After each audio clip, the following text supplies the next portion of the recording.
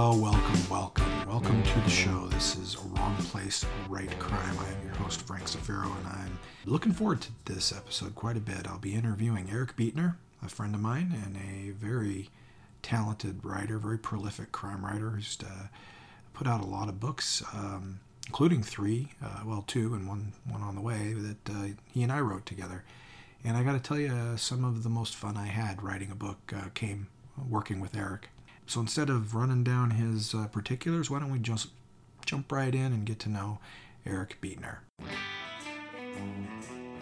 All right, well, welcome to the show, Eric. Thank you for having me. You know, when I came on your show a few weeks ago, it was a momentous occasion, and now it's just kind of old hat. That's right. Oh, Frank again. Ugh. For those that don't know, and you should be listening to Writer Types, the show that Eric co-hosts with S.W. Loudon, but they had me on last episode, and that was actually an historic event.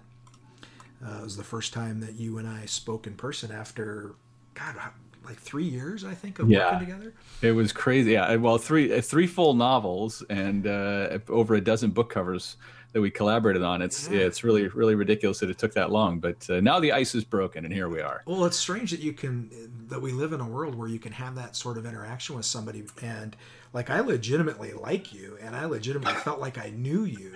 And I mean, I made a joke to a bunch of people that, you were the nicest guy I never met, and stuff like that. But it's just fascinating to me that you can actually develop a friendship over such a limited medium, I mean. Oh yeah.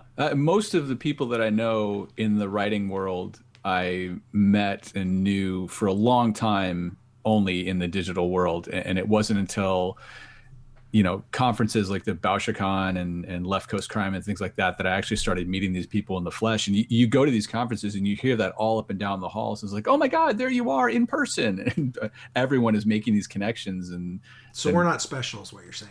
The difference is these people are not actually like writing full novels together. 3. It's crazy. Well, I wanted to jump straight to the first thing that's on my mind, and that is that you leave for Toronto in just a few days, right? That's right. And for those that are living under a literary rock, why don't you tell people why you are going to Toronto? Well, this is the aforementioned BoucherCon convention that happens every year in a different city across North America. I can't even say just America because this year it's in Toronto, Canada. And this is really the biggest gathering of crime fiction writers and readers that happens every year. And I've been going every year since San Francisco, which I think this is going to be my 7th, maybe even 8th year. I can't even remember at this point, but it's always such a great time. And it's an opportunity to see people that vaguely from online or even just from reading them and getting to interact and hang out. It's also a time to meet readers. I mean, it has some of the most dedicated crime and mystery fiction readers that attend this conference every year. So every single time it's just a real blast of a weekend. So I'm really looking forward to this one, and it's going to be a busy time for me. I have multiple things going on every single day. So it's going to be a whirlwind, but I'm really looking forward to it. Well, there's a reason why you have a lot going on, and that is because you've had, at least that I'm aware of, 2 different categories in which you've been nominated for an Anthony Award, which is the awards that are given out at BoucherCon every year. Yeah. I had dinner with my brother-in-law and sister-in-law tonight, and Wendy, she asked me, who are you interviewing tonight? And I told her, and I was trying to explain to her what the Anthony Award is, and the best, and help me if I'm wrong here, because I don't know that I'm accurate, but the best analogy I could come up with is it's not quite the Oscar, that would be the Edgar, but it's kind of like the Golden Globes or the People's Choice, or I don't know, something. And you could argue that it's the Oscar as well. I mean, the Edgar's kind of more on the literary end for some folks, I guess. Yeah. What's your take on it? Well, I think that's a fair analogy, but the one thing that I think separates the Anthony Awards from the others is that it's a fan curated award. I mean, the books that get nominated are nominated by people who attend the BoucherCon convention from the year before. So if your name was on the list and you get sent out a ballot, and you get to nominate the books, and then the people that vote to see who's going to win are the people that actually attend the conference. Oh, wow. So, I didn't know that. Yeah, there's no advanced voting. So voting starts the minute people start to arrive in the hotel, and you fill out your ballot and you drop it in the box. And so it really is all about the direct result of people on the ground right there that you're meeting up and down the hallways, both writers and readers. So it's not some academy on high who's making the choice based on a bunch of ephemeral things that we don't understand. This really is it's a grassroots award. So in that sense, it would be incredibly gratifying to win one, even though I highly doubt that's going to happen. You said you don't think you're going to win, but I mean, I think for one, you're being a little bit on the humble side. But what are you nominated for? Let's let people know. I'm nominated in the Best Paperback Original category for my novel Leadfoot, which is the second novel in my McGraw family crime series, and the Rum Runners being the first. Yeah, Rum Runners being the first one. Yeah. So that's the one where the competition is really steep. I'm up against writers like Adrian McKinty, James Ziskin, Jess Lurie, Patricia Abbott, and Jay Stringer. So just based on volume of readership alone, I think I don't stand a chance. And there are some truly excellent books in that category too. So that is something I take the old maxim of it's an honor just to be nominated. I really take that to heart in that category. For sure. And then who is that? Who published that? It was originally published by 280 Steps, who ceremoniously, or rather unceremoniously, went out of business. Happened just this year, right? Suddenly. Yeah, it happened earlier this year when they gave us about 5 days notice. But then the good folks at Down and Out Books, Eric Campbell and the crew, swept in and picked up all 5 of my orphaned books that were left in the lurch from that debacle. And so they re-released Rum Runners and Leadfoot right away to get them back out there. And then all 3 of my Lars and Shane books are going to be out again, I think in February of next year. So, but then on the other nomination is, in a strange way, it's a little bit more gratifying for me. It's for Best Anthology, and the anthology that I put together called Unloaded: Crime Writers Writing Without Guns.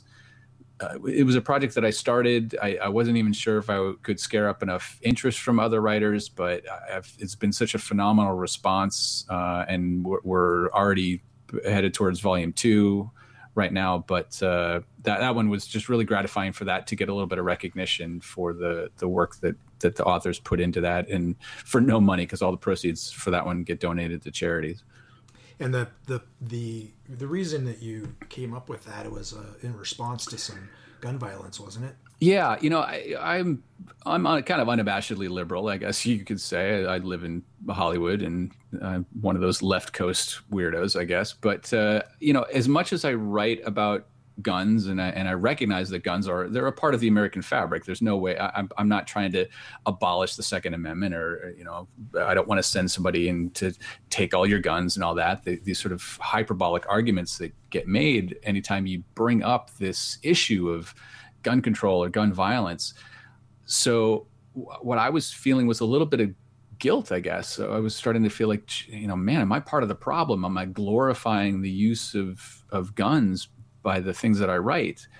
And it just really didn't jive with my own personal feelings. And then there were just a series of mass shootings and attacks, in the Sandy Hook, and then, people getting shot up in movie theaters and churches. And it was just madness. And the only recourse that most of us had was to go on Twitter and rant and rave and complain and express your displeasure. And just reached a point for me where that kind of wasn't enough. And I had recognized a lot of my writer friends, also on social media, expressing the same views. So I said, okay, I think there are like-minded people out there that I can get to band together and use the weapons that are at our disposal, and that's our words. So my idea was to put together an anthology of original crime stories, and not to have it be an anti-gun screed. I purposely set out the boundaries and saying, look, I don't want an anti-gun story. I don't want a story that vilifies guns or gun violence. I actually want to take guns completely out of the equation. So write me a story that has all the excitement and the action of a crime fiction story that we know and love, but just doesn't have any guns at all. You just leave them off the page.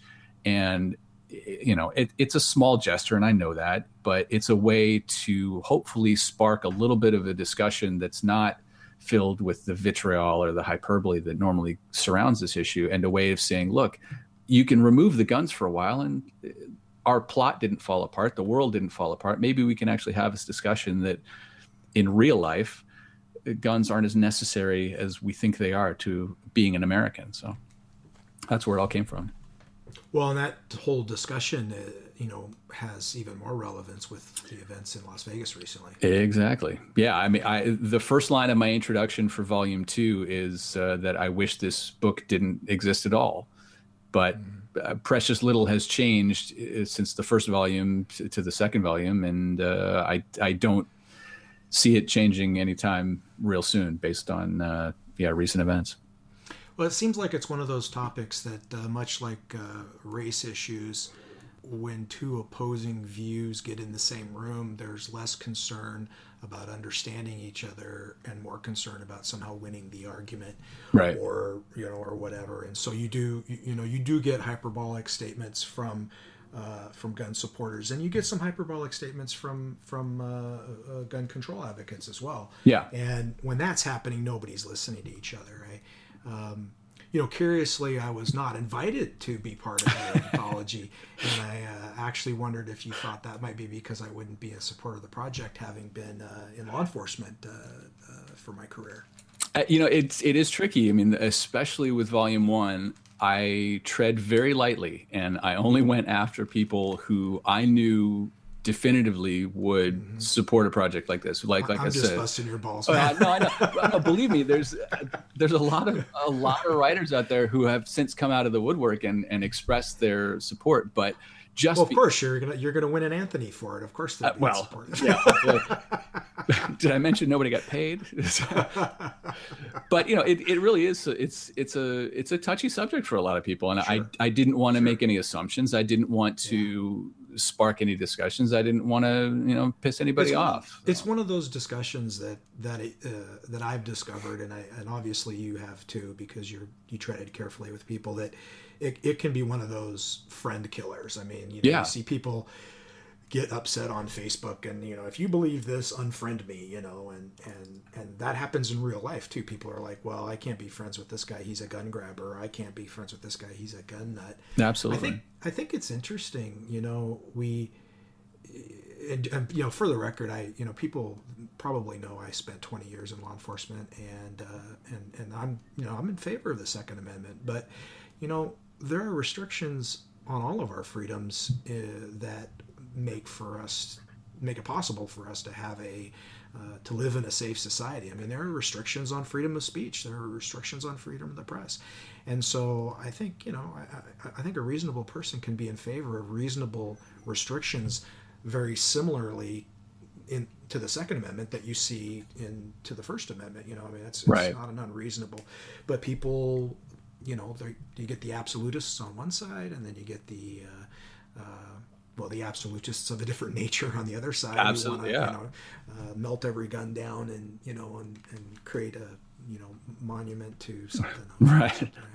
It's just and neither side needs to be that dug in to their it's and again, like that was really the idea, is to not solve a problem that I think is unsolvable, especially by just a tiny little book and a bunch of authors, but I think just a way to open up the discussion and to be able to have a dialogue about it. And I was really proud that we have people involved in both volumes who are gun owners and who are on both sides of the political aisle and stuff. So I think some of the, like you say, I mean, some of the writers and people that I've talked with who are the strongest advocates for common sense gun laws and a little bit of restriction are some of the most avid hunters and outdoorsmen and gun owners that I know. So, well, good for you. I mean, what you're doing is facilitating a reasonable conversation, and that's really what I think what needs to happen with a number of different subjects in our country today.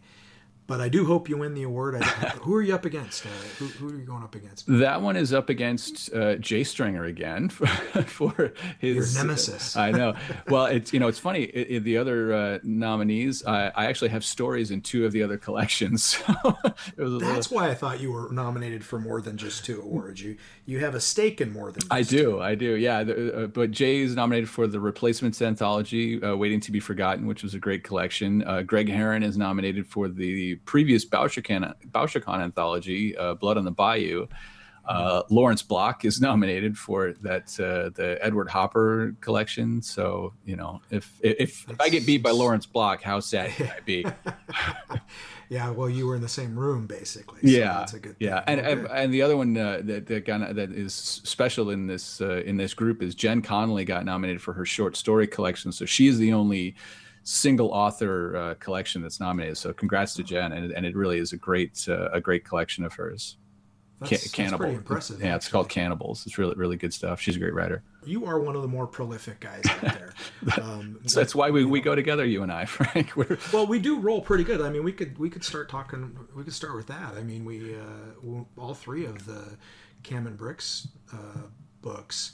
Though my perspective on that, I felt like they went really fast, and I felt like even the revision process was like, well, you didn't even want to do the revision, so it went really fast.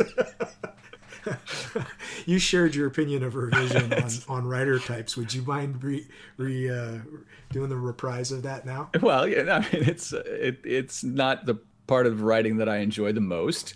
So I really endeavor to come up with the cleanest and tightest first drafts that I can, just to avoid any revisiting down the road.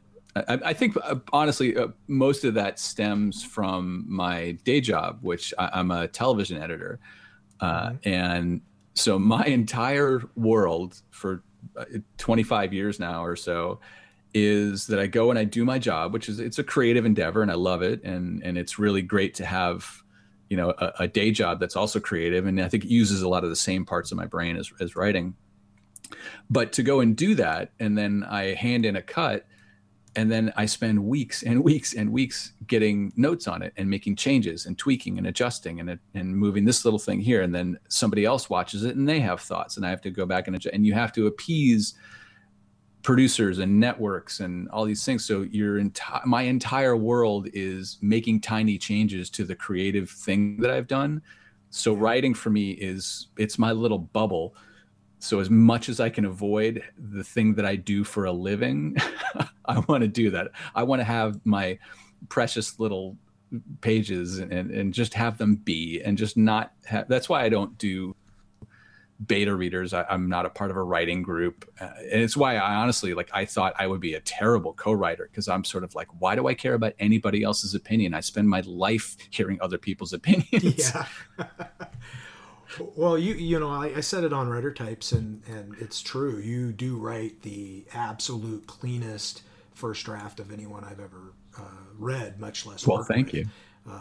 But it's not just that they're clean. I mean, they're good. They're not just clean; they're good. And when we wrote all 3 of the Cam and Bricks books, they hammered out pretty fast.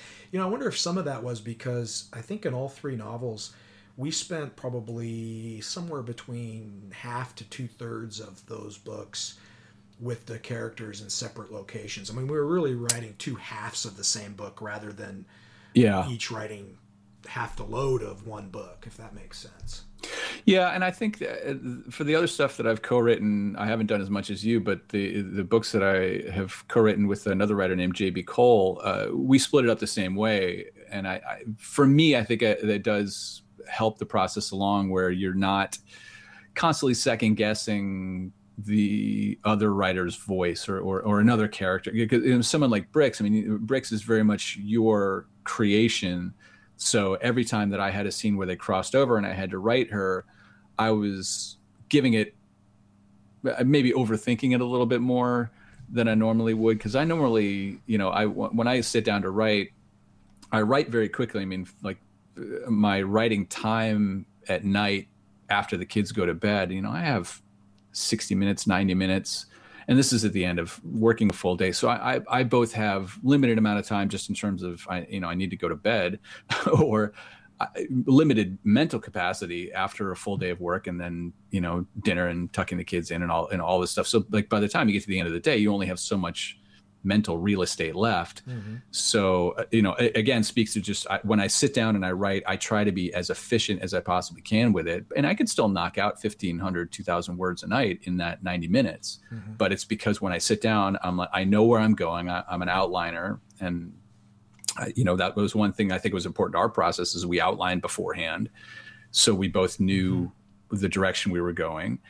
But then I'm not second guessing it or really rethinking it when it's all mine and it's all my characters and everything like that, which I think, did you feel the same way when you had to write Cam? Were you a little bit more nervous about it? Yeah, I wouldn't say nervous. I think the word I would choose would be,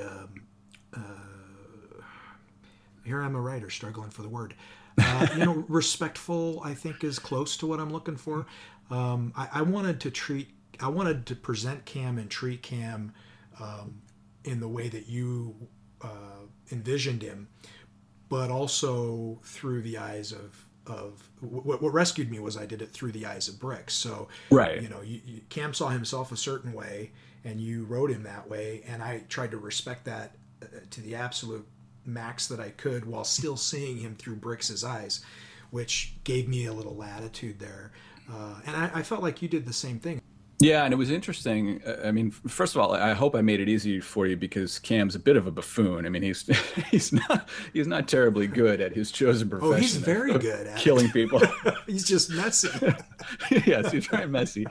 But it was interesting because I think there were a lot of times when I as the author, I've read what came out of Brix's head, but Cam in his chapters, I think, wouldn't know a lot of the stuff that she lets the reader know in internal dialogue, because she's pretty guarded and she's keeps to herself and has to be in the job she has, which is not very friendly to women. But it was interesting sometimes checking myself for like, oh no, I know that about her, but Cam doesn't know that about her. She keeps that close to the vest or whatever. So.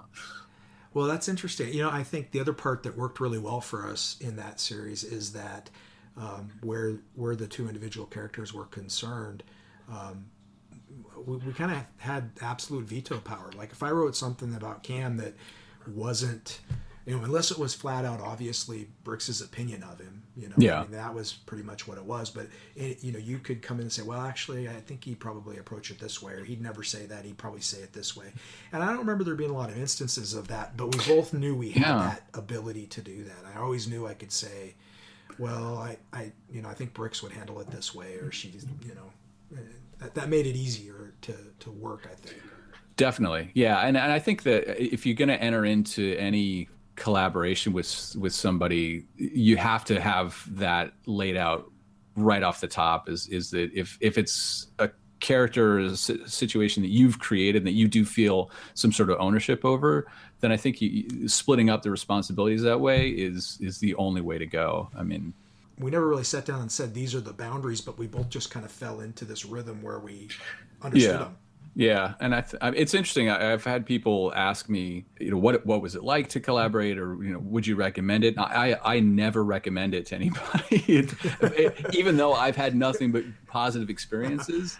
I honestly don't recommend it because I feel like I've just gotten really, really lucky, and I've seen other people more in the screenwriting world. When I was a screenwriter, I've seen people try to write screenplays together, and it just ends up killing a friendship or something. But I do think that the thing that I've kept on my side and that's worked for me is not meeting the people, never being in the same room. I have no desire whatsoever to sit there and be typing while you or anybody else is over my shoulder going, okay, here's the thing.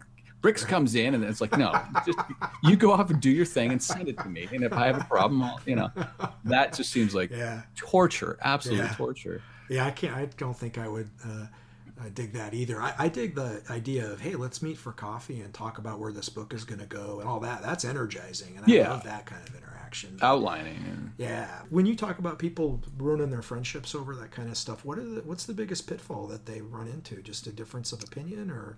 Yeah, I mean, it's the classic creative differences, and I think in Hollywood it's different too, because you're always under the gun of what can I write that's going to sell, and I think the approach to writing a screenplay for a lot of people is so incredibly different than the approach to writing a novel, because I think it's a gross generalization, because not that people don't write original screenplays just for the pure love of telling a story and they want to get it out. That said, I think that there's a lot of screenwriters in this town who are sitting down with the express purpose of, what does the market want? What was big last summer that I can sell? Or what's the new trend? Or that. So I think when people are coming at it from maybe less than a purely creative viewpoint, then the motivation for why you're doing things changes, and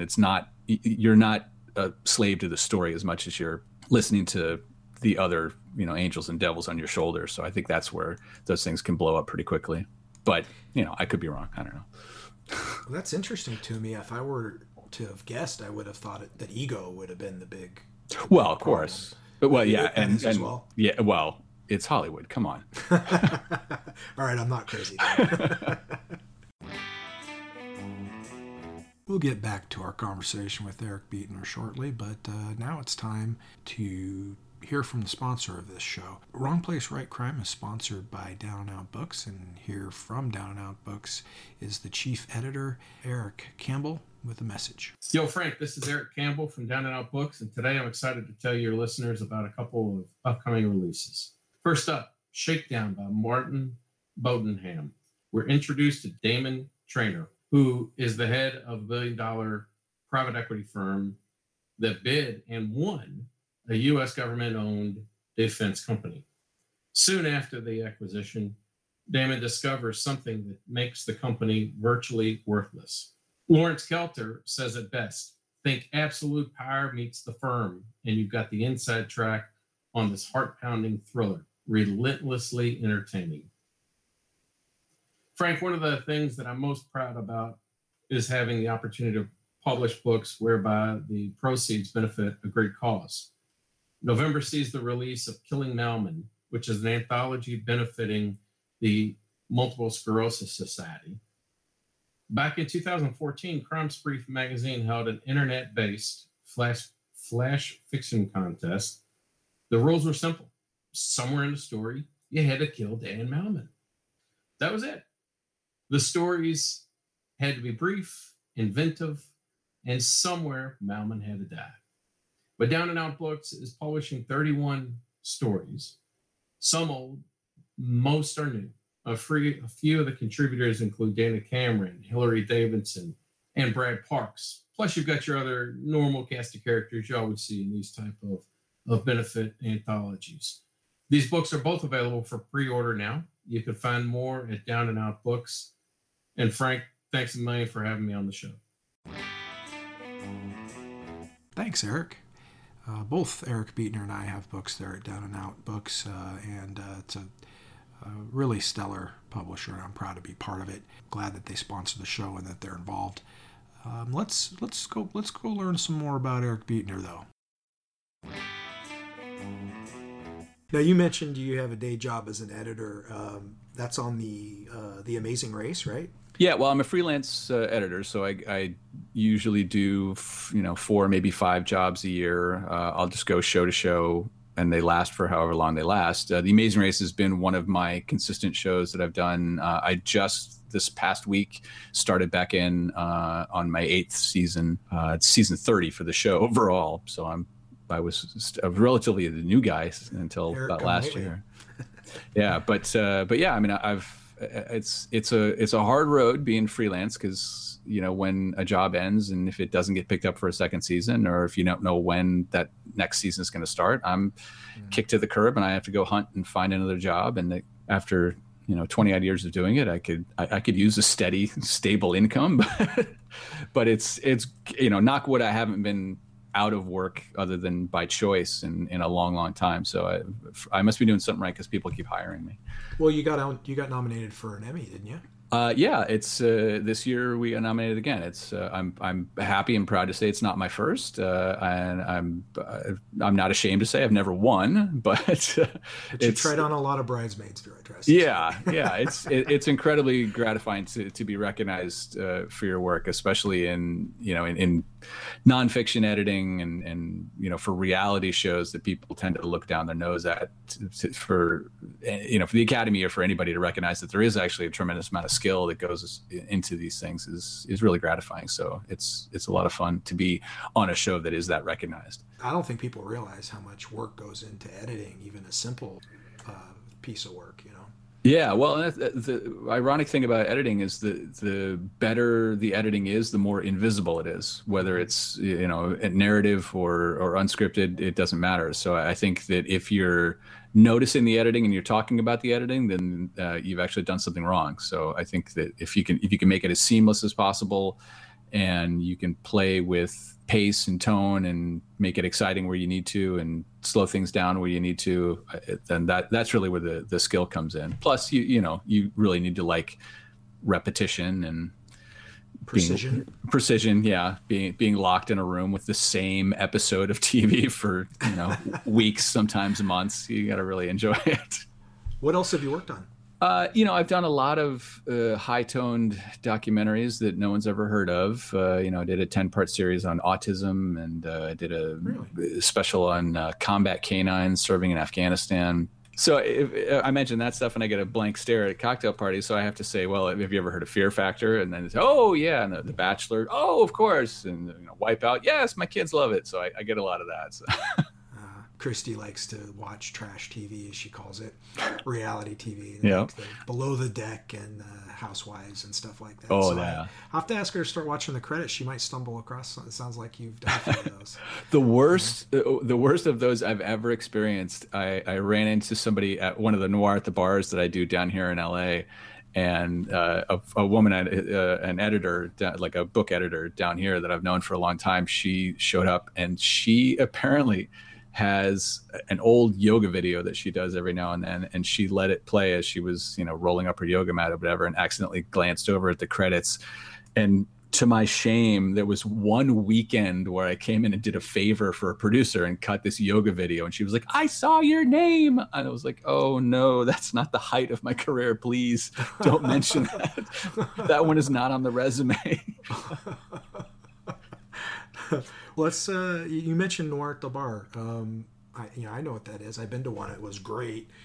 Everybody might not know what they are. What is Noir at the Bar? So Noir at the Bar started in Philadelphia. A guy named Peter Rozovsky decided to put this alliterative title together and just do a night out at a bar and have. He started originally with just had one reader. I think Dwayne Swarzynski was his first guest.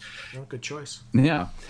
Peter did it for a little while. He only did a handful of events, and then it sort of fell away. And then two writers out of St. Louis, Scott Phillips and Jedediah Ayers, great writers and really great guys, picked up the mantle and started doing it there as sort of a group reading. They would have 5 or 6 readers come in. They would do it, had one of the local indie bookstores would come by and sell books.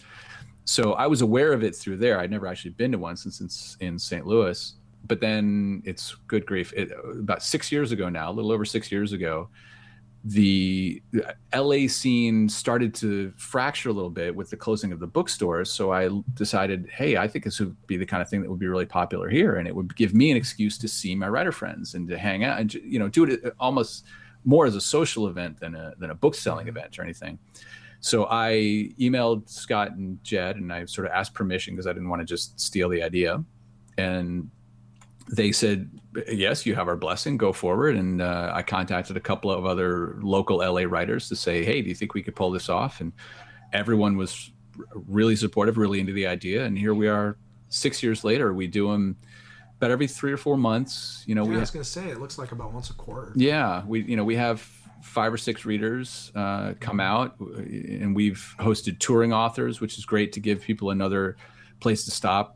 Again, so many bookstores are closing down. The idea of a book tour is getting, less and less of a reality for a lot of authors. So if we can give them a place to stop where we routinely have crowds of 40, 50 people, wow, that's a good crowd. It's a really receptive crowd. They're really into it. Everyone's having a great time. We have this great bar locally that's hosted us ever since the beginning, and it's a lot of work, but it's a lot of fun, and I think it really brings the crime writing community together. And the only thing you need to know about how successful it is that since I started the LA as almost the first franchise of this thing, it is everywhere now. I mean, it's literally all over the country. It's in Canada. It's across the pond now. They've done them in Scotland and England. I did mine in Seattle, so it's definitely moved around. And everyone has a blast, and like I say, it's like it's just a great night out for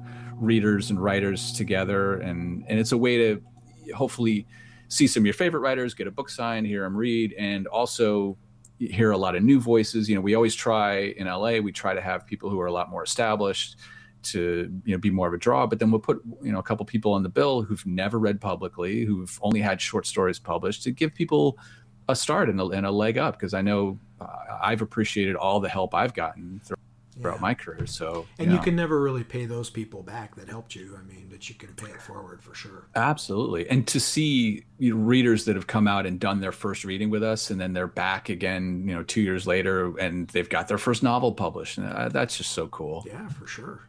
That is cool. That's not the only social thing that you've got going on when it comes to writers, though. You and Steve Loudon, S.W. Loudon, host your own podcast. Yeah, I'm a boy who can't say no, so I do a lot of stuff. I'm just going to let that part pass, but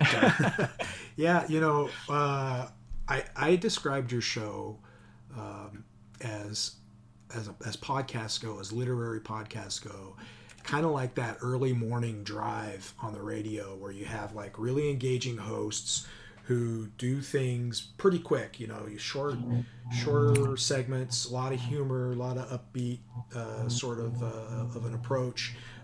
Still a lot of meat to what's happening, but definitely not a slow burn. Not like the conversation we're having, but a lot more bam, bam, bam, bam. Is that fair? Yeah, it's fair, and we're goofy. We try to just have fun and keep it light and funny, because I think in our discussions early on, we tried to think, okay, who's our target audience, and we didn't want it to be just other writers. So we rarely talk about process. We try not to talk about the nitty gritty of writing or giving advice or any of that kind of stuff, because we want readers to be able to listen to it. We want, and again, it's another place to give authors who have a new book out a platform to promote that book. It's a place for us to talk to authors that we just like their writing and like as people, and want more people to know about them. So it's been a kind of thing where Steve and I are so of the similar mind from our music backgrounds. We both used to play in bands, and we both were very much in sort of that rock and roll scene and punk rock scene that was like, oh, okay, well, maybe the Whiskey A Go-Go doesn't want to give us a gig. Well, okay, we'll find a place. We'll do a gig, and we'll just do it ourselves. So that was the thing that we shared in common that allowed us to think, well, there's a lot of podcasts, and I think I have a different way that we can do this and be a little different and stand out. And there was nothing preventing us from being like, well, okay, then let's just do it. We're both very much that kind of guy. Like, well, okay, I want to do this, so I'm going to make it happen, and we made it happen. Well, you've had like 7 episodes now, or something like that. 9, yeah, 9 episodes, and I mean, you guys are funnier than shit. And even when your jokes are corny, like purposefully corny, they're funny corny. They don't fall flat. I mean, you guys You do a great job. Well, thank you. I do edit a lot, so all of our bad jokes, I cut those out immediately. So there is a lot of misses for every joke that lands. Yeah. You mentioned that you were a bass player. What's the story with that? I'm a guitar player. I played guitar and I sang. You can't see my air quotes on the podcast, but I screamed a lot. I yelled. So a punk band then? Yeah, we were. I mean, I played in 5 different bands over the years. So everything from straight up hardcore band when I was in high school to an acoustic duet when I was in college that I just did with a friend of mine just for the heck of it. And then after I moved to LA, the 2 most serious bands that actually got indie record deals and put out records and stuff were very, I don't know, I would call it more like post-punk and math rock. Some people compared us a lot to bands like Helmet or Fugazi, or it's sort of post-Nirvana, screaming and shouting. We were weird. We did a lot of strange time signature changes, and we had a saxophone player, and that confused people. People did not like us, I guess, is the summary of all this. We were not popular in any shape or form, especially in LA. In Los Angeles, we just confounded audiences. They did not know what to make of us. You just didn't fit into a particular niche, huh? No, because this was, mid to late 90s, and I think people were still sort of in a hair metal hangover, but playing around LA was still very much in that sense of like, we're going to put 7 bands on in a night, and all they want you to do is hustle your friends in to buy a bunch of drinks and then get the hell out because the next band is there with their friends. And it's all the best shows we ever played were out of town in like small college towns. And the second iteration of the band, our bass player left and moved back east. We got a new bass player and we changed our name and everything. But I started making a real concerted effort because I fell into the role of kind of default manager / booking agent. And I said, okay, can't say no. I can't, because I can't say no. And my whole being is just like, screw it, I'll do it myself, because that way I'm responsible for everything. And I don't like giving responsibility over to anybody else. But that's my own. Weird that you would be an editor with that. Yeah, strange. Strange that I like to control and manipulate the reality of the world. But I made a concerted effort to be like, okay, look, we're gonna open for bands that I like and that I know are sort of like-minded. So I'm sick and tired of being in a room where the band before us is, some weird emo band, and then we come on and people are like, what? And then the band after us is, a reggae band or whatever. I tried to focus up and try to, in the same way that, like, when we're writing, we might have ideas that are outside of the crime and mystery genre, but in a way I learned, especially through screenwriting, is that people don't necessarily want you to be eclectic. People want you to stay in your lane a little bit. So it really behooves any writer to pick the lane that they're going to be happiest with for the longest amount of time if you want to build a career. Yeah, if you're going to swerve out of your lane, it needs to be like one dramatic swerve and you're back in your lane. Then people can go, oh my God, they swerved out of their lane. That was so brave. And that's what pen names are for. Unless you get to be giant and you're Dennis Lehane or something like that. He people who've earned the right to flex their muscles a little bit, then yes. But for guys like you and I think if we wrote romantic comedy or something, people would be a little confused. So do you think that your musical background and the being a musician, has that had any impact on on you as a writer? I mean, did you write songs as well? Yeah, no, I wrote a ton of songs. And process similar for you, or is it a very different process? I think it's a very different process. I mean, lyrically, my lyrics tended to not make a whole lot of sense. I don't know if I was just sort of, fresh out of college or still in college and trying to be deep or whatever. I think it was more like I liked combinations of words more for how they sounded than what they meant. But I think if anything, the biggest takeaway I got from playing music was definitely a sense of like, screw this, I'll just do it. Just do it and make it happen. And realizing some success from that, not like monetarily, but just seeing the process work in terms of like, I have an idea. I'm not going to wait for somebody else to tell me that it's okay to do this idea. I'm just going to do it, and I'm going to put it out there, and I'm going to share it with people. I think the idea of performing on stage in front of people is something that confounds so many writers still. Like, you see people who are so uncomfortable on a microphone if they have to read something, and you can't do anything to me in the writing world that could be more potentially embarrassing than what I did on stage in this loud screaming rock band. You know, I would just make horrible, god awful noises on my guitars, and you know, to the point, like I had a vibrator, like one of those metal vibrator that looks like a giant bullet, and I would run that over the strings. It had like the adjustable speeds, and that would just make this wonderful, terrible, awful noise on the string. And so it's things like that. It's like, you can't embarrass me. So it prepared you for the literary world. Absolutely. You know, and I just think, I think in a way, it's, if you're making music that people don't really like, but you're just going to forge ahead and believe in what you're doing, it does free you up a little bit creatively to not care. I mean, the other thing, like bad reviews, nobody could ever say anything worse about one of my books than they said about some of my bands. I mean, we had fans, and we had people that liked it. Other musicians always seemed to like us because they would get the more complicated things that we were trying to do. And I had people really compliment my guitar playing when it was totally unwarranted. But the greatest compliment I ever got on my guitar playing was somebody who was talking about how great I was. And I was like, no, like, you don't understand. I took lessons for like a month from a friend of mine's brother. I can't read music. I don't even know the names of the chords I'm playing half the time. And his comment was like, well, you know, you fake it well because you look like you're so good that you've gotten to the point where you're deconstructing guitar playing, which I took as a tremendous compliment. But we had people reviewed one of the albums that literally the guy threatened to, if he ever saw us, he was going to back up over us in his car. You can't. A 1-star Amazon review because somebody, you know, like, oh, there's too much cursing in this book.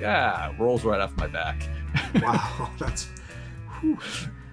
Yeah, that's well. You were definitely prepared, I tell you. Yeah. Sometimes those reviews, you know, actually, I'm pretty good about it too. I mean, you don't spend 20 years in law enforcement and having people say the things that they say to you and don't develop a thick skin. But the only ones that ever bother me are the ones that are unfair. And I don't mean unfair because I don't agree with their opinion. I mean when they like write a review that says that they're obviously reviewing a completely different book. You know, like they talk about the main character Tess Darbanville or something like this. Like, you know, this takes place on the New England coast. I'm like, it's in Texas, and it's those bother me for some reason because they're just not fair. I mean, you don't like it, that's your opinion, and you know, well, like the dude said, right? That's like your opinion, man. Yeah. Oh, you're also someone. I mean, people have pointed guns at you. How can someone really get under your skin? Yeah. On the comment board, you know? Yeah, they really can't. I mean, I think we're similar in that regard. Well, let's talk about a few of your books real quick here. I mean, just run down the list here. Tell me about the McGraw family series. So that started with the book Rum Runners, and it's set in Iowa in present day. And I think what I was really trying to do with that, I write criminals, and they're very much crime novels in the sense that I don't write about cops, I don't write about detectives, I don't really write about good guys. So I tend to write the perspective of the bad guys, but I'm always very, very conscious that, you know, for me, when I'm reading a book, I still have to root for the character, or at least I want to be invested. So if someone is so despicable and so vile, I can't get into a book. So I really work hard to make my bad guy characters still kind of sympathetic and maybe you kind of root for them. So with the McGraws, it's a multi-generational story. So it's about, you know, there's this family of drivers. So they're not the top of the food chain in this little podunk crime family in Iowa, but they do all the driving, whatever needs to be done. You need something illicit delivered, I'll take it. You need something picked up and, you know, a guy driven to go bump somebody off, I'll take him. So this family's been doing that for the local crime family, the Stanleys, for years and years. But now Tucker McGraw is, you know, he didn't want anything to do with the family business. So he's turned his back on this crime legacy and he sells insurance. I purposely wanted to say, okay, what's the complete opposite of a life of crime? And somebody that his father and his grandfather would look at him with just disgust. Like, seriously, you turned your back on this to go sell insurance? But, the short pitch is that Tucker's father goes missing during the course of a job. And then the crime family that they work for comes to Tucker and they say, hey, listen, when he went missing, he was carrying a lot of valuable merchandise and you're on the hook for it. So not only does he need to go find his father because he wants to go find his father, but he doesn't want to be held responsible for this $10 million debt. So the only person he can turn to is his grandfather, who, was sort of the original criminal drivers. Driving Model Ts, right? Yeah. So this guy, Calvin, who, comes in and shows how much ass kicking an 80-year-old crime veteran can still do. So, and then Calvin was really kind of the breakout character from Run Runners. He seemed to get the most attention. I heard the most from readers, like, oh my God, I really love Calvin. He's so great. People love a sassy old guy who can still kick ass. So when it came time to write another book, it was actually the publisher who suggested, because I had outlines for a trilogy going forward in the story, and the publisher said, hey, would you think about a prequel? So I thought, actually, this is great because I could push Calvin to the forefront. So Leadfoot, this book that's nominated for an Anthony Award, takes place in the early 70s, where Calvin is kind of in his prime, and it's and then you get to see his son Webb, who is the guy who goes missing in Run Runners. Now you get to see him on his first job. He's just 19 years old and going on his first job. So that's the world of the McGraws. And I have a deal with Eric Campbell, the publisher of Down and Out Books, that if Leadfoot does win the Anthony Award, I am obligated to write a third book. So if you want to see a third McGraw book, vote early and vote often.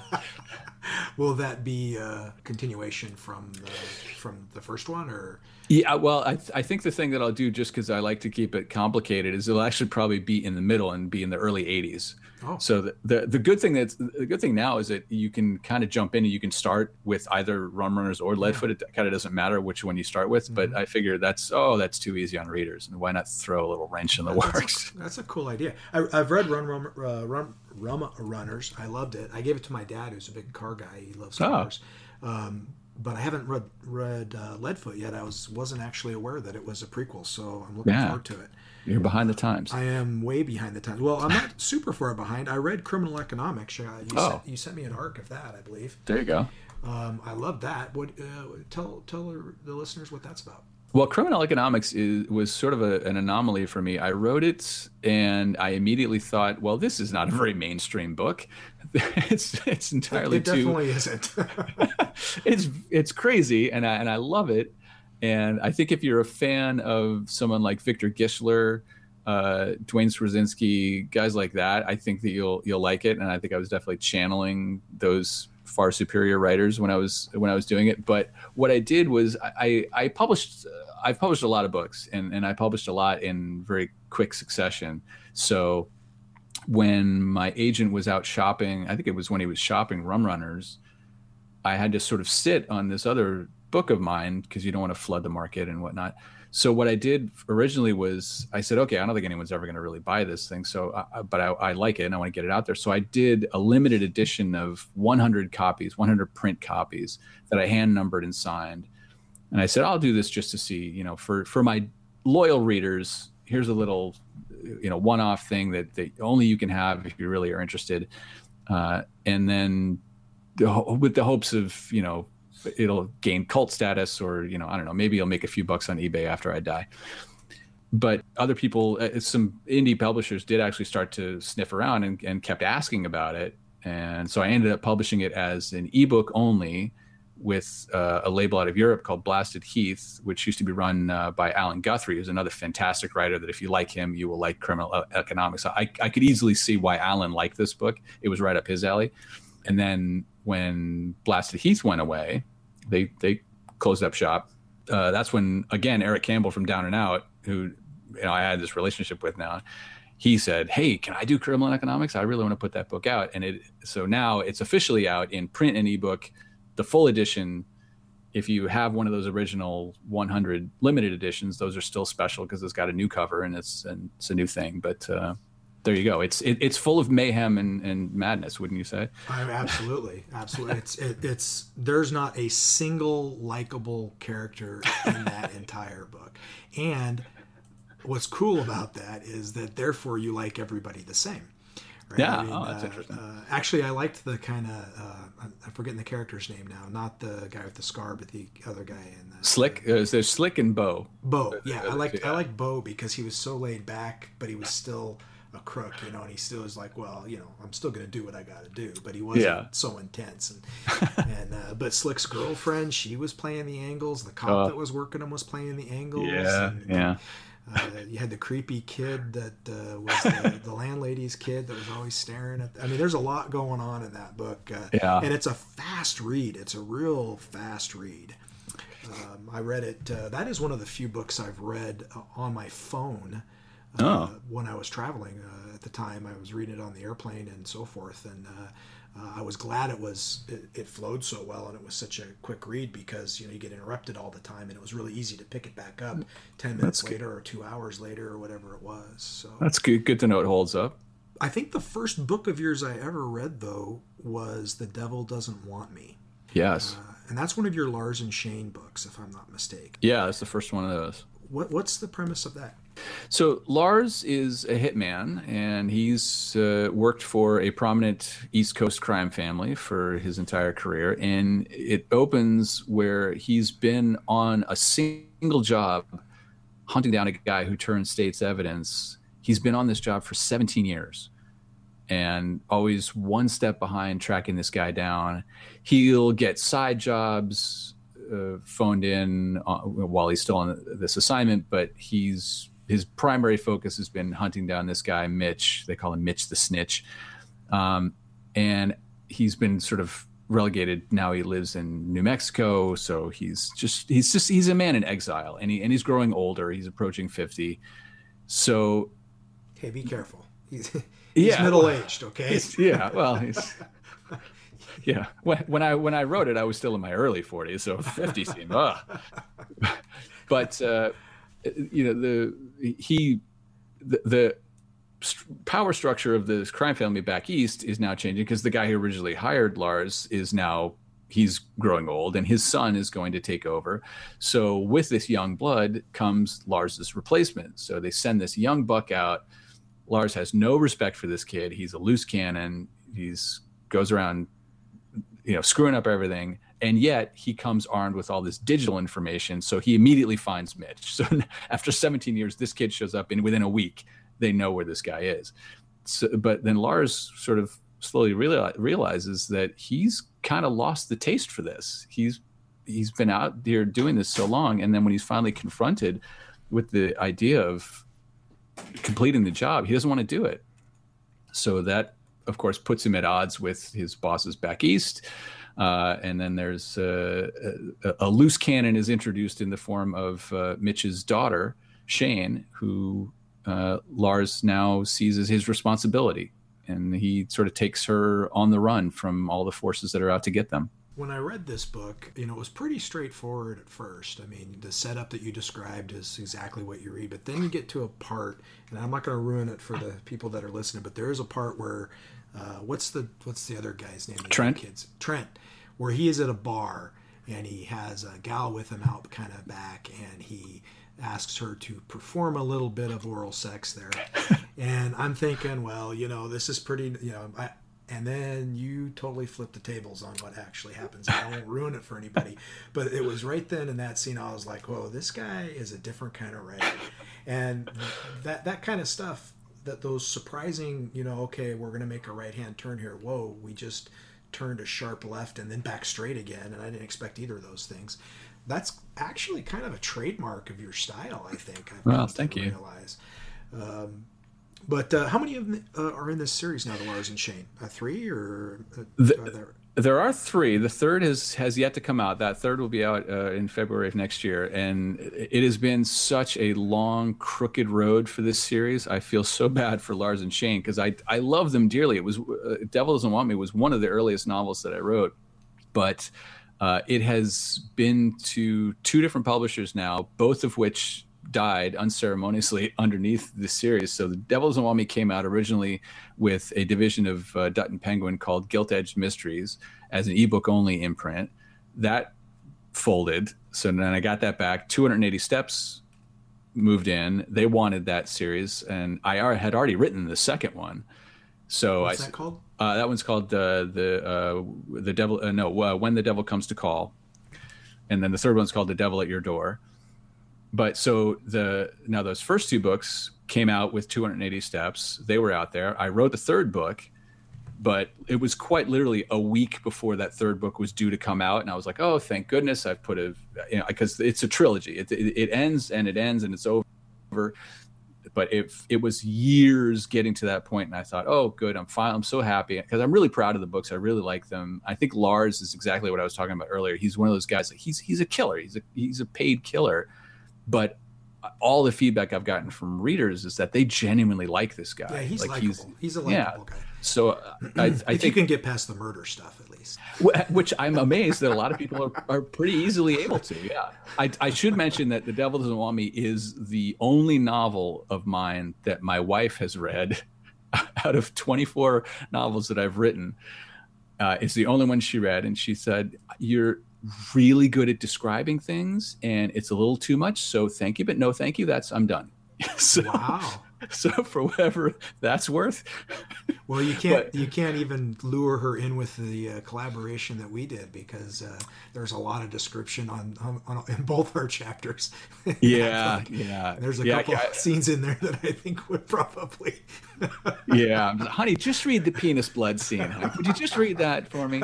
Hey, for the record, that was one of Eric's chapters. I didn't have any bleeding penises in any of my chapters. Hey, that kills at Noir at the Bar. Let me tell you. I can imagine. That is one of the most hilarious scenes I've ever read. But I will say that you don't use beta readers, but I do. I have I've got about 8 or 10 people, but I usually use the same 4 to 6. When I sent the Getaway List, which is our third book in that series, it'll be out, I believe, in August of 2018. Yep, that's what I hear. I sent that finished first draft out to the beta readers, and universally, to a man or woman, there's a scene in there. Again, it's a Beatner scene. I know the one. Involving, I don't even know if I want to ruin it. And it is hilarious and disgusting, and everybody loved it. And it's not as brutal as the one in the first book, but it's every bit as funny. And that's Cam's whole. I mean, his nickname in the book ends up being Slaughterhouse. Because he does. But you do describe things really well, and you did a good job in the Lars and Shane series. I've only read the first one. I'm looking forward to reading the second and the third one. Especially since that was the first one of yours that I read. The weirdest of all the books that you've written, at least I have, based on the title alone, I haven't read it yet, but you wrote one called The Stripper Pole at the End of the World. Did I get that right? Yes. Yeah. It looks like a zombie, post-apocalyptic, one-legged hooker or stripper story. I mean, is that anywhere in the ballpark? Oh, that old chestnut. It's not zombies, it's cannibals. And it was a lot of fun to write that book. It's definitely an outlier among my catalog, but I do totally stand behind it. I think it's some of the best writing I've done. It was part of a series. I had done 2 novellas for the Fight Card series, which are these sort of boxing pulp books that a guy named Paul Bishop and Mel Odom started the Fight Club thing, and they invited me in. And I had a ton of fun doing those. Loved those books. And Mel had started this other thing called Schlock Zone, and the way he pitched it was, think of your favorite like B movie from the 80s, horror, sci-fi, whatever sort of genre film, and try to write something like that. And you're speaking my language now. I mean, I'm came of age in the 80s. I worked at a video store. I went to film school. This is my wheelhouse. You might have to stop and explain what a video store is to some of our younger listeners. It's so sad. Brick and mortar Netflix. Yes, exactly. But so stripper pole at the end of the world is it is a post-apocalyptic. So it basically takes place after like a big financial and societal collapse in the United States, and it's society has just gone feral. So there are roving bands of cannibals among the streets, and then there's the heroine of the story is this girl who during the collapse and in the middle of her wedding got attacked. She ended up losing her leg, half of an arm. She's got a metal plate in her head, and she's a mess. Yeah, she's a mess, but she still is. She's a survivor, and she hears about a place that a strip joint that hires these damaged women, because now that there's so many people with all these deformities and strange, there's sort of this weird fetish that's developed. So this guy runs a strip joint, and every girl who works at the strip joint has some sort of thing. One girl is, 80% of her body is burns, and other amputees and so forth. So I don't know why I thought this was a good idea, but it sort of struck me. So it ends up, she travels to this strip joint, and ends up being kind of this closed room action piece where the strip place is besieged by this team of cannibals. Everyone inside, from the strippers to the customers to the owners, they're fighting for their lives inside. So it's this sort of bizarre cast of characters in this really extreme scenario, and it's very over the top, very intentionally over the top in that sort of 80s cheesy horror movie sort of way. I mean, the perfect example, I think, is there's a scene where somebody has to escape off of a roof, and there's no rope or anything. She's missing a leg. She can't jump from the roof of a building. So the only thing that she can improvise is to use the intestines of the dead body next to her as a rope to scale down the side of the building. So that'll give you an idea of kind of what the story is about. That must have been a blast to write, though. It's so fun, yeah. And just the idea of like, I think that was the one where I think I started with the title first, and I was like, okay, I have to write a story that lives up to this title. That's a good title. It grabs you. I mean, it jumps out at you as being completely different than your other work. We'll get back to Eric Beetner for our final segment in just a few moments, but now is the time in the show where we consult the experts, and by experts I mean exactly that, bookstore owners and employees of bookstores who are absolutely the experts on what you should be thinking about reading and helping you find what kind of books you might like that you might otherwise not be aware of. Let's start with Jim Thompson from the Seattle area. Jim is an author and a member of the Mystery Writers Association. In fact, he's pretty prolific on in their Northwest chapter. And if that's not enough to convince you that you ought to listen to Jim, well, he's also a professional freelance editor. So how's it going, Jim? Really good. Thanks, Frank. So you've got a book you'd like to recommend. I do. I really like to throw the spotlight on crime novels that don't get the attention they deserve. And one such novel is probably my favorite of 2017. It's called The Lockpicker, and it's by a guy named Leonard Chang. Chang is the author of several books I haven't read yet, and he works as a writer and producer on the FX channel series Snowfall, which, if you haven't seen it, it's about the origins of the crack cocaine epidemic in the early 1980s. The Lockpicker is a little different. It's the story of a guy named Jake, who is a young career jewel thief, and he commits a burglary in Seattle, actually, with a volatile new associate, and the burglary goes violently wrong, and Jake winds up fleeing to San Francisco with the loot to lay low with his brother. The brother is kind of a tech bro type whose career is going sideways along with his marriage, and Jake finds himself falling hard for his soon-to-be ex-sister-in-law, who finds herself drawn to Jake's criminal side. Meanwhile, the associate isn't quite as dead as Jake thinks he is, and he's prepared to scorch the earth in his quest for revenge. Now, what really distinguishes this novel is the details. The Lockpicker is not your typical high-octane thriller that formulaically drifts from chase to shootout to sexcapade. It actually takes the time to study the minutiae of the lockpicker's trade, and I don't know about you, but I'm one of those people who really geeks out on the details of a crime. For instance, I love heist stories that are all about grappling hooks and stopwatches and abandoned warehouses and black turtlenecks. And in a lockpicker, you'll learn all about rake picks and snapping picks and tension bars and tumblers. You'll learn how to tell good jewelry from junk and how stolen goods are fenced and how, step by step, to track down someone who doesn't want to be tracked down. I don't know how the author came across this unimpeachable authority over these things, but it's impressive in a way you don't often see in a lot of crime fiction, which often glosses over those kinds of details to get to the scenes of high conflict. I'll just wrap up by saying that more than a criminal study, The Lockpicker is a very deep character study. He makes a lot of room, Leonard Chang does, for flawed, fully dimensional characters with really intriguing weaknesses and even more intriguing backstories. You would really be hard-pressed to find any of the usual crime fiction tropes or cliches in The Lockpicker, and you sure won't find a single false step in the plausibility of its plotting. It's a novel that really honors its ambitions without ever putting the plot on pause. It's an all but perfect piece of storycraft, and I just cannot recommend The Lockpicker highly enough. Well, you've convinced me, and I'm guessing there's at least one or two people out there that are similarly convinced. You make a great case for it. And that's The Lockpicker by Leonard Chang, C-H-A-N-G.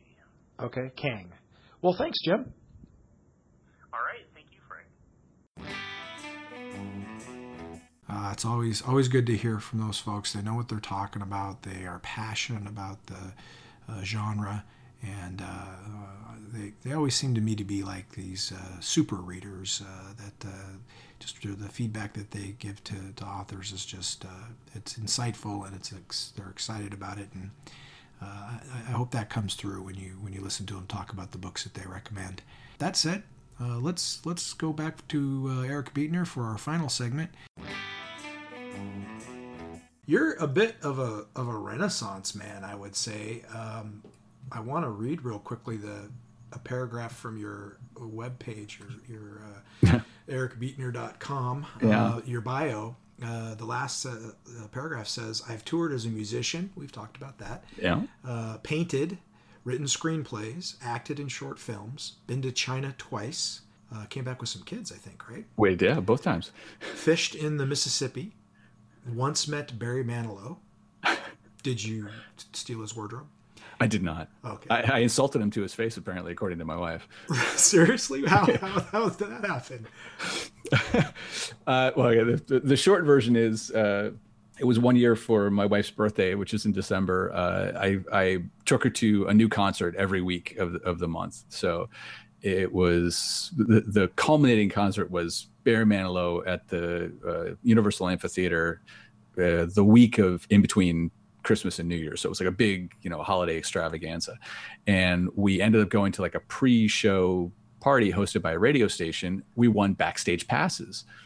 So we're all excited. My wife is getting into her, late 70s nostalgia, but I'd taken her to all these concerts, and it was bands that she liked and stuff that she was really excited about. And I was so excited to hand her these Barry Manilow tickets for the big reveal.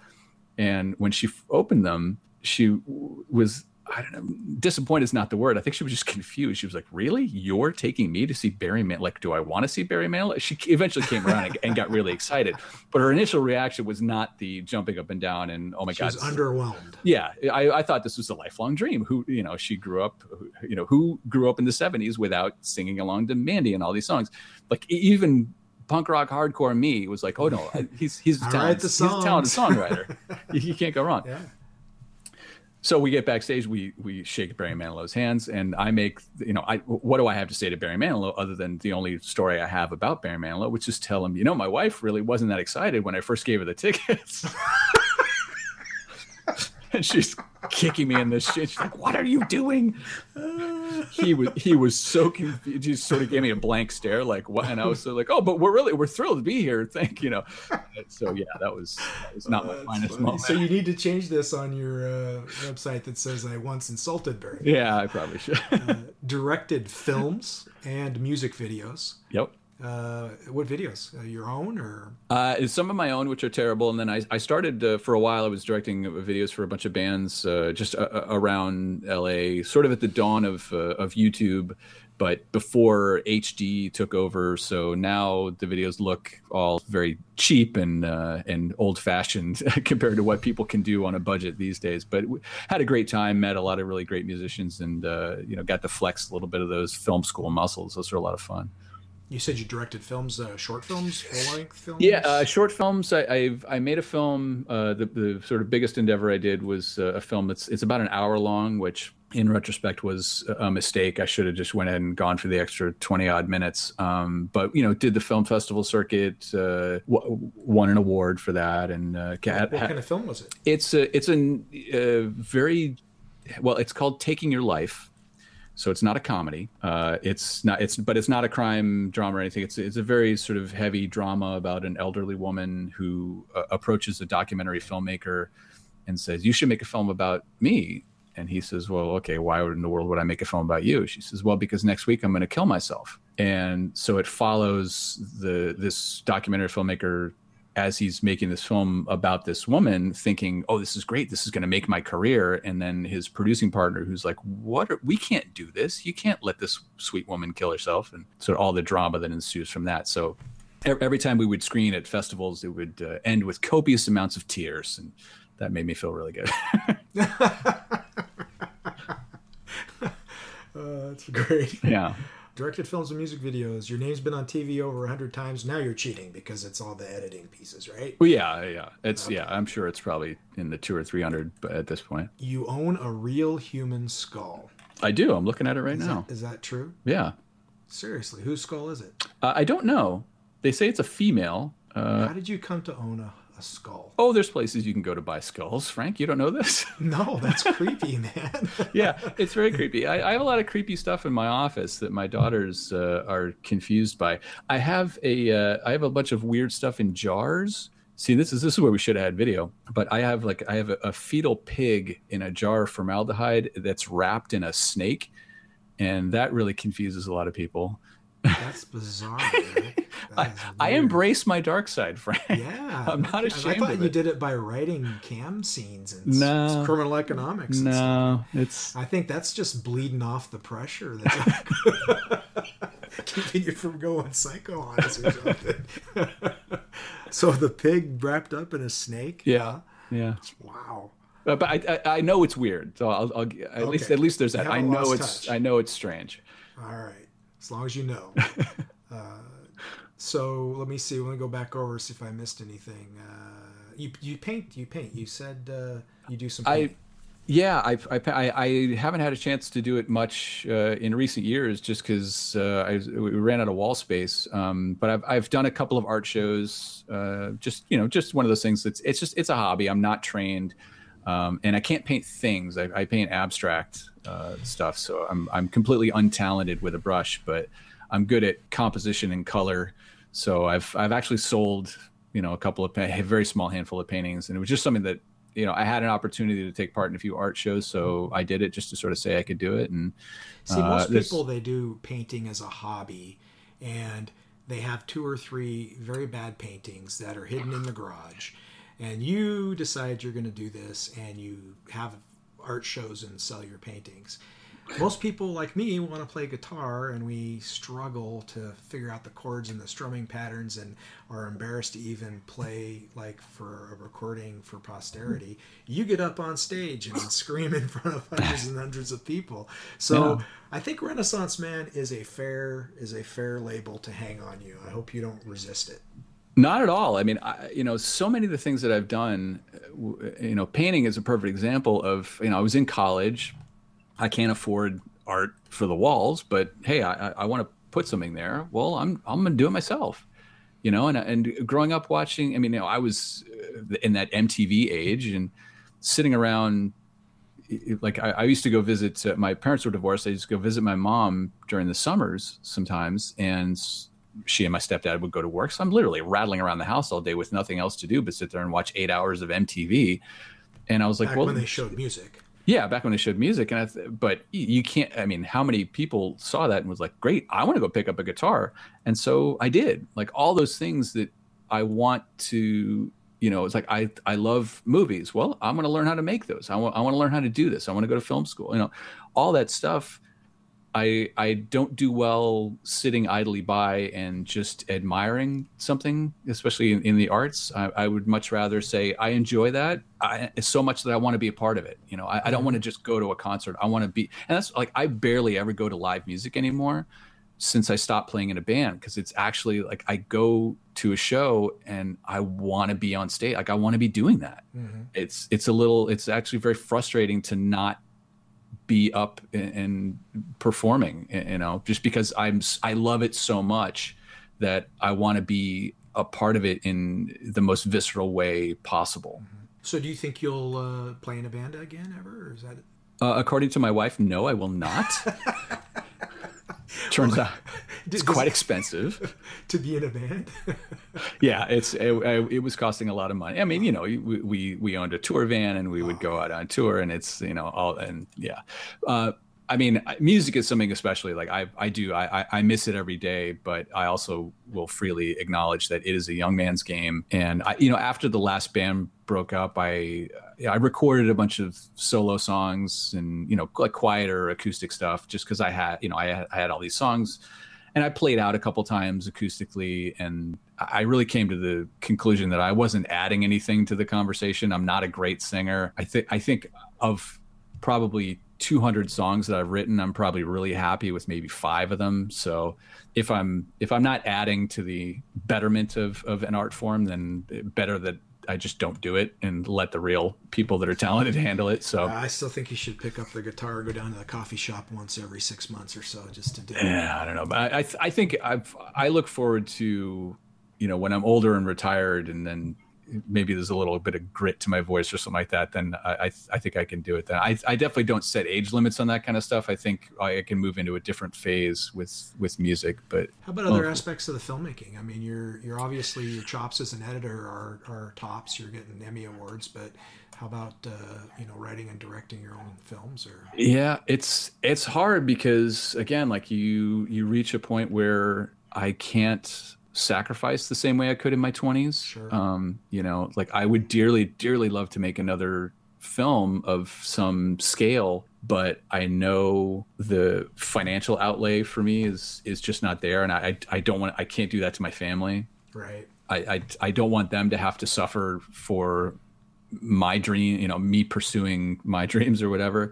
I mean, I still hold out some, hope of a screenwriting career in terms of adapting my novels, and I see the novels very much tied to Hollywood, and it's definitely a goal of getting something adapted. I've in the past year or so I wrote a pilot script, and I have the film and TV agent through my agency, so I'm still trying to keep a foot in that world as much as Hollywood sort of ground me up and spit me out and said no thank you.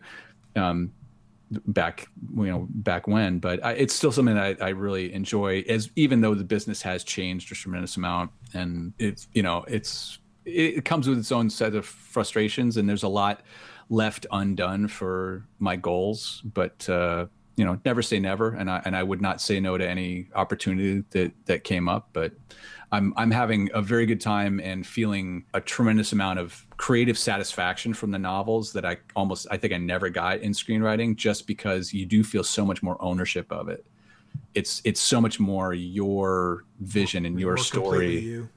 Yeah, and I think in a strange way, novels they're so much more well respected from a writer's point of view. I mean, I was in a room several times pitching screenplays, and you can barely get a sentence out of your mouth before someone does the what if. It's like, well, okay, the story's about this girl and she's in college. Oh, okay. Well, what if it's a man and he's living in New York City as a firefighter? It's like, you're like, what if she's a ghost? And you're like, wait a minute, what? That's funny. Yeah, it's just a different mentality. People. It's the culture of Hollywood is very much that it's a collaboration, and in a lot of ways it has to be, to make a film. It takes hundreds and hundreds of people. But writers are pretty low on the pecking order, as I understand it. Unfortunately, I think which is that's ironic, isn't it? I mean, that's where the ideas come from and how they. Yeah, but it's also one of those things, like not everyone can take a camera and make a beautiful image with the skills of a cinematographer. Mm-hmm. And whether or not, if you take the quality side out of it, everyone can think of an idea for a story, or everyone can add a line of dialogue, or everyone can say, what if this, what if that? Everyone can type. So writing, I think, is less precious because everyone can do it. It's a question of doing it well. Mm-hmm. And it's also, I don't think anyone would argue that writing that comes from either a single or a highly focused division, whether it's a writer working with a director or a writing team that's very small or whatever, I think most people would agree that kind of writing is usually a much more successful creatively than the written by committee. And not that it can't work, and absolutely not that it doesn't mean hugely popular, hugely successful films, because more often than not, the movies that make a ton of money are absolutely written by committee, and they're written by somebody who came up with the idea. They're bought, they're immediately farmed out to a rewriter, and there's probably 3, 4, 5 sets of hands that you never hear about, that never get screen credit. It's a different process, and it works for Hollywood, and that's great. And that's why a lot of authors who have made it big give the advice of, look, if you're gonna let somebody make a movie out of your book, take the money and shut up and not be involved any further, because it's a completely different world. And look, I mean, the other thing I always like to quantify any comments that I have is, like, I was a screenwriter for a number of years. I sold original screenplays. I got paid to write stuff on assignment. Nothing ever got made. I am not an insider, even though I work in TV.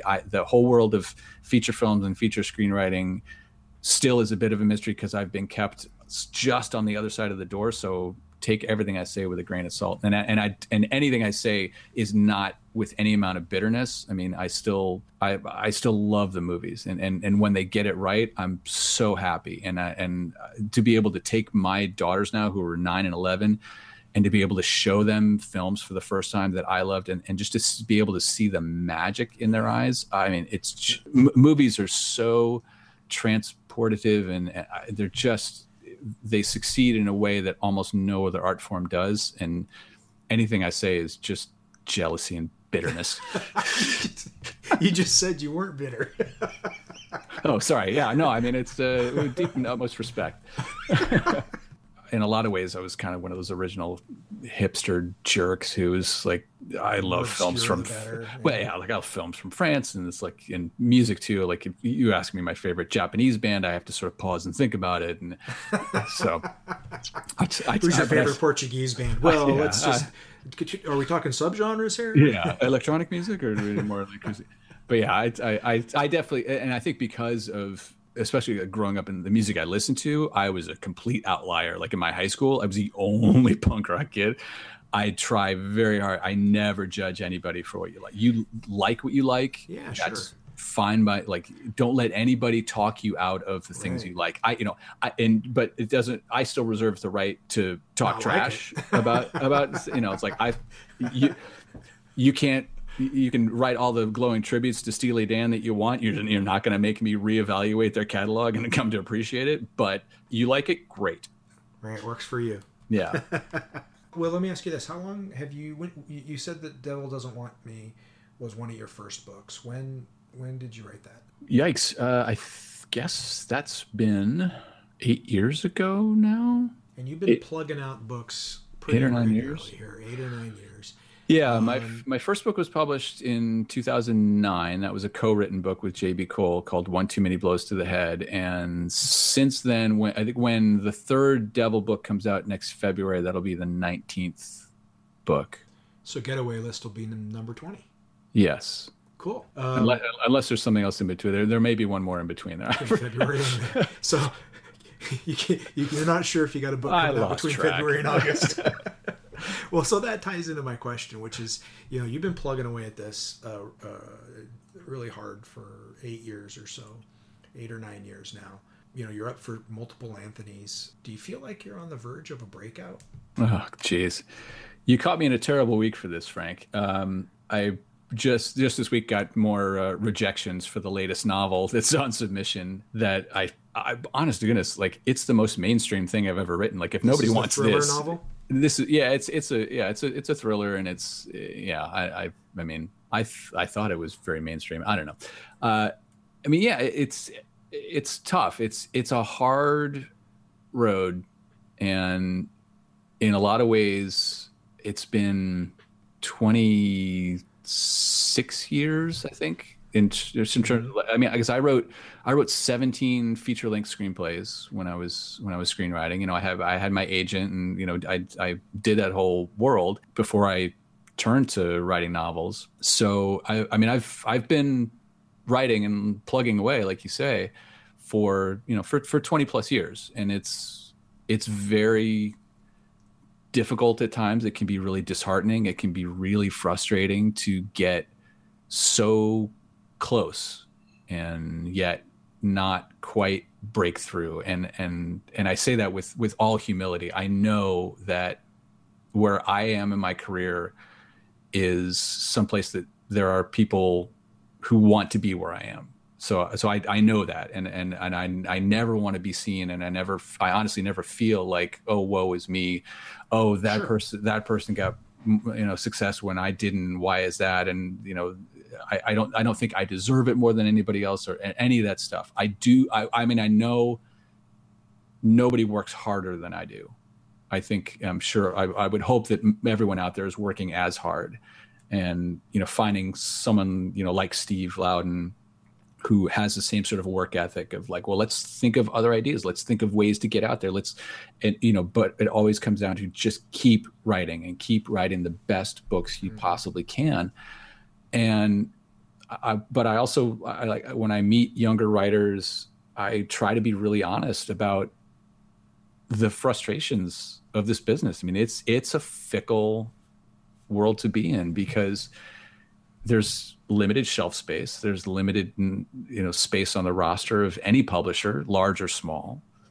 And you are dealing with something that's essentially objective. I mean, someone can how many of us have read huge best-selling novels and thought, really? That sold, 10 million copies? Mm-hmm.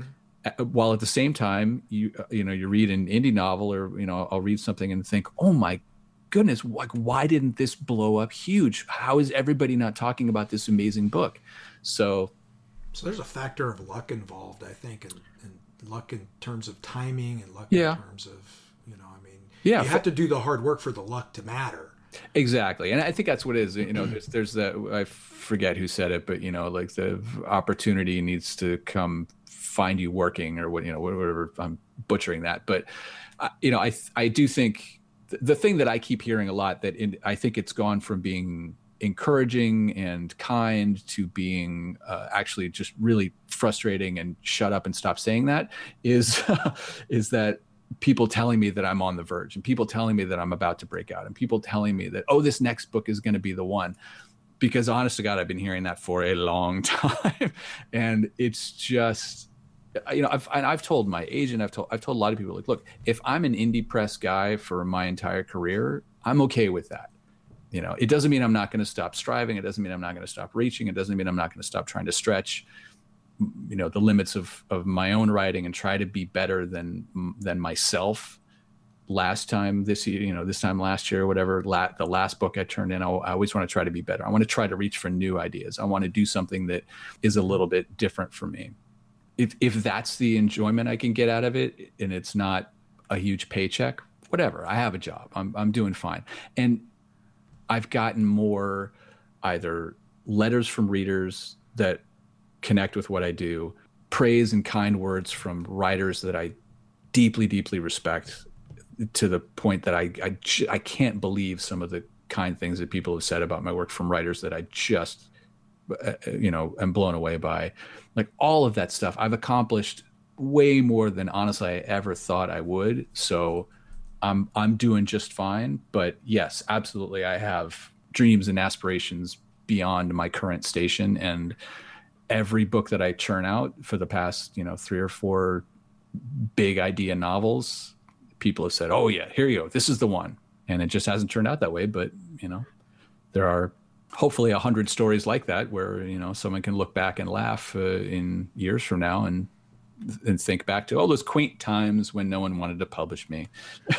Well, it makes it particularly ironic that I was going to point out you won a Stalker Award like 5 years ago for most criminally underrated author or something like that.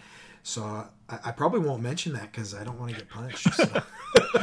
I've made a few lists of best writers you've never heard of, which again is one of those things where it's like it's what an honor to be on a list like that.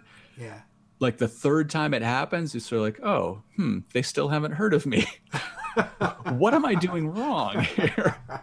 So this whole business is a little bit of a slap and tickle, you know what I mean? But I do think it's there is an element of luck. There always is, unfortunately. Yeah. And certainly you're doing everything you're supposed to do in terms of quality, in terms of range, and in terms of tenacity. Let's hope so. So I mean, when that timing is right, and who knows, maybe it's coming up next week. Maybe you're going to walk away with some hardware there, and that'll tip the scales. Yeah, that would be nice. But like I say, it's an honor to be nominated. It definitely is. Well, it's an honor to have you on the show. It's been a long time coming to have a meaningful conversation with you. But it's kind of funny after not talking to you in person for 3 years, I got to have a good long conversation with you. So I'm glad that happened. Yeah, it's been fun. All right. Well, best of luck in Toronto. Thank you very much. Well, that was a lot of fun for me to spend time talking to Eric.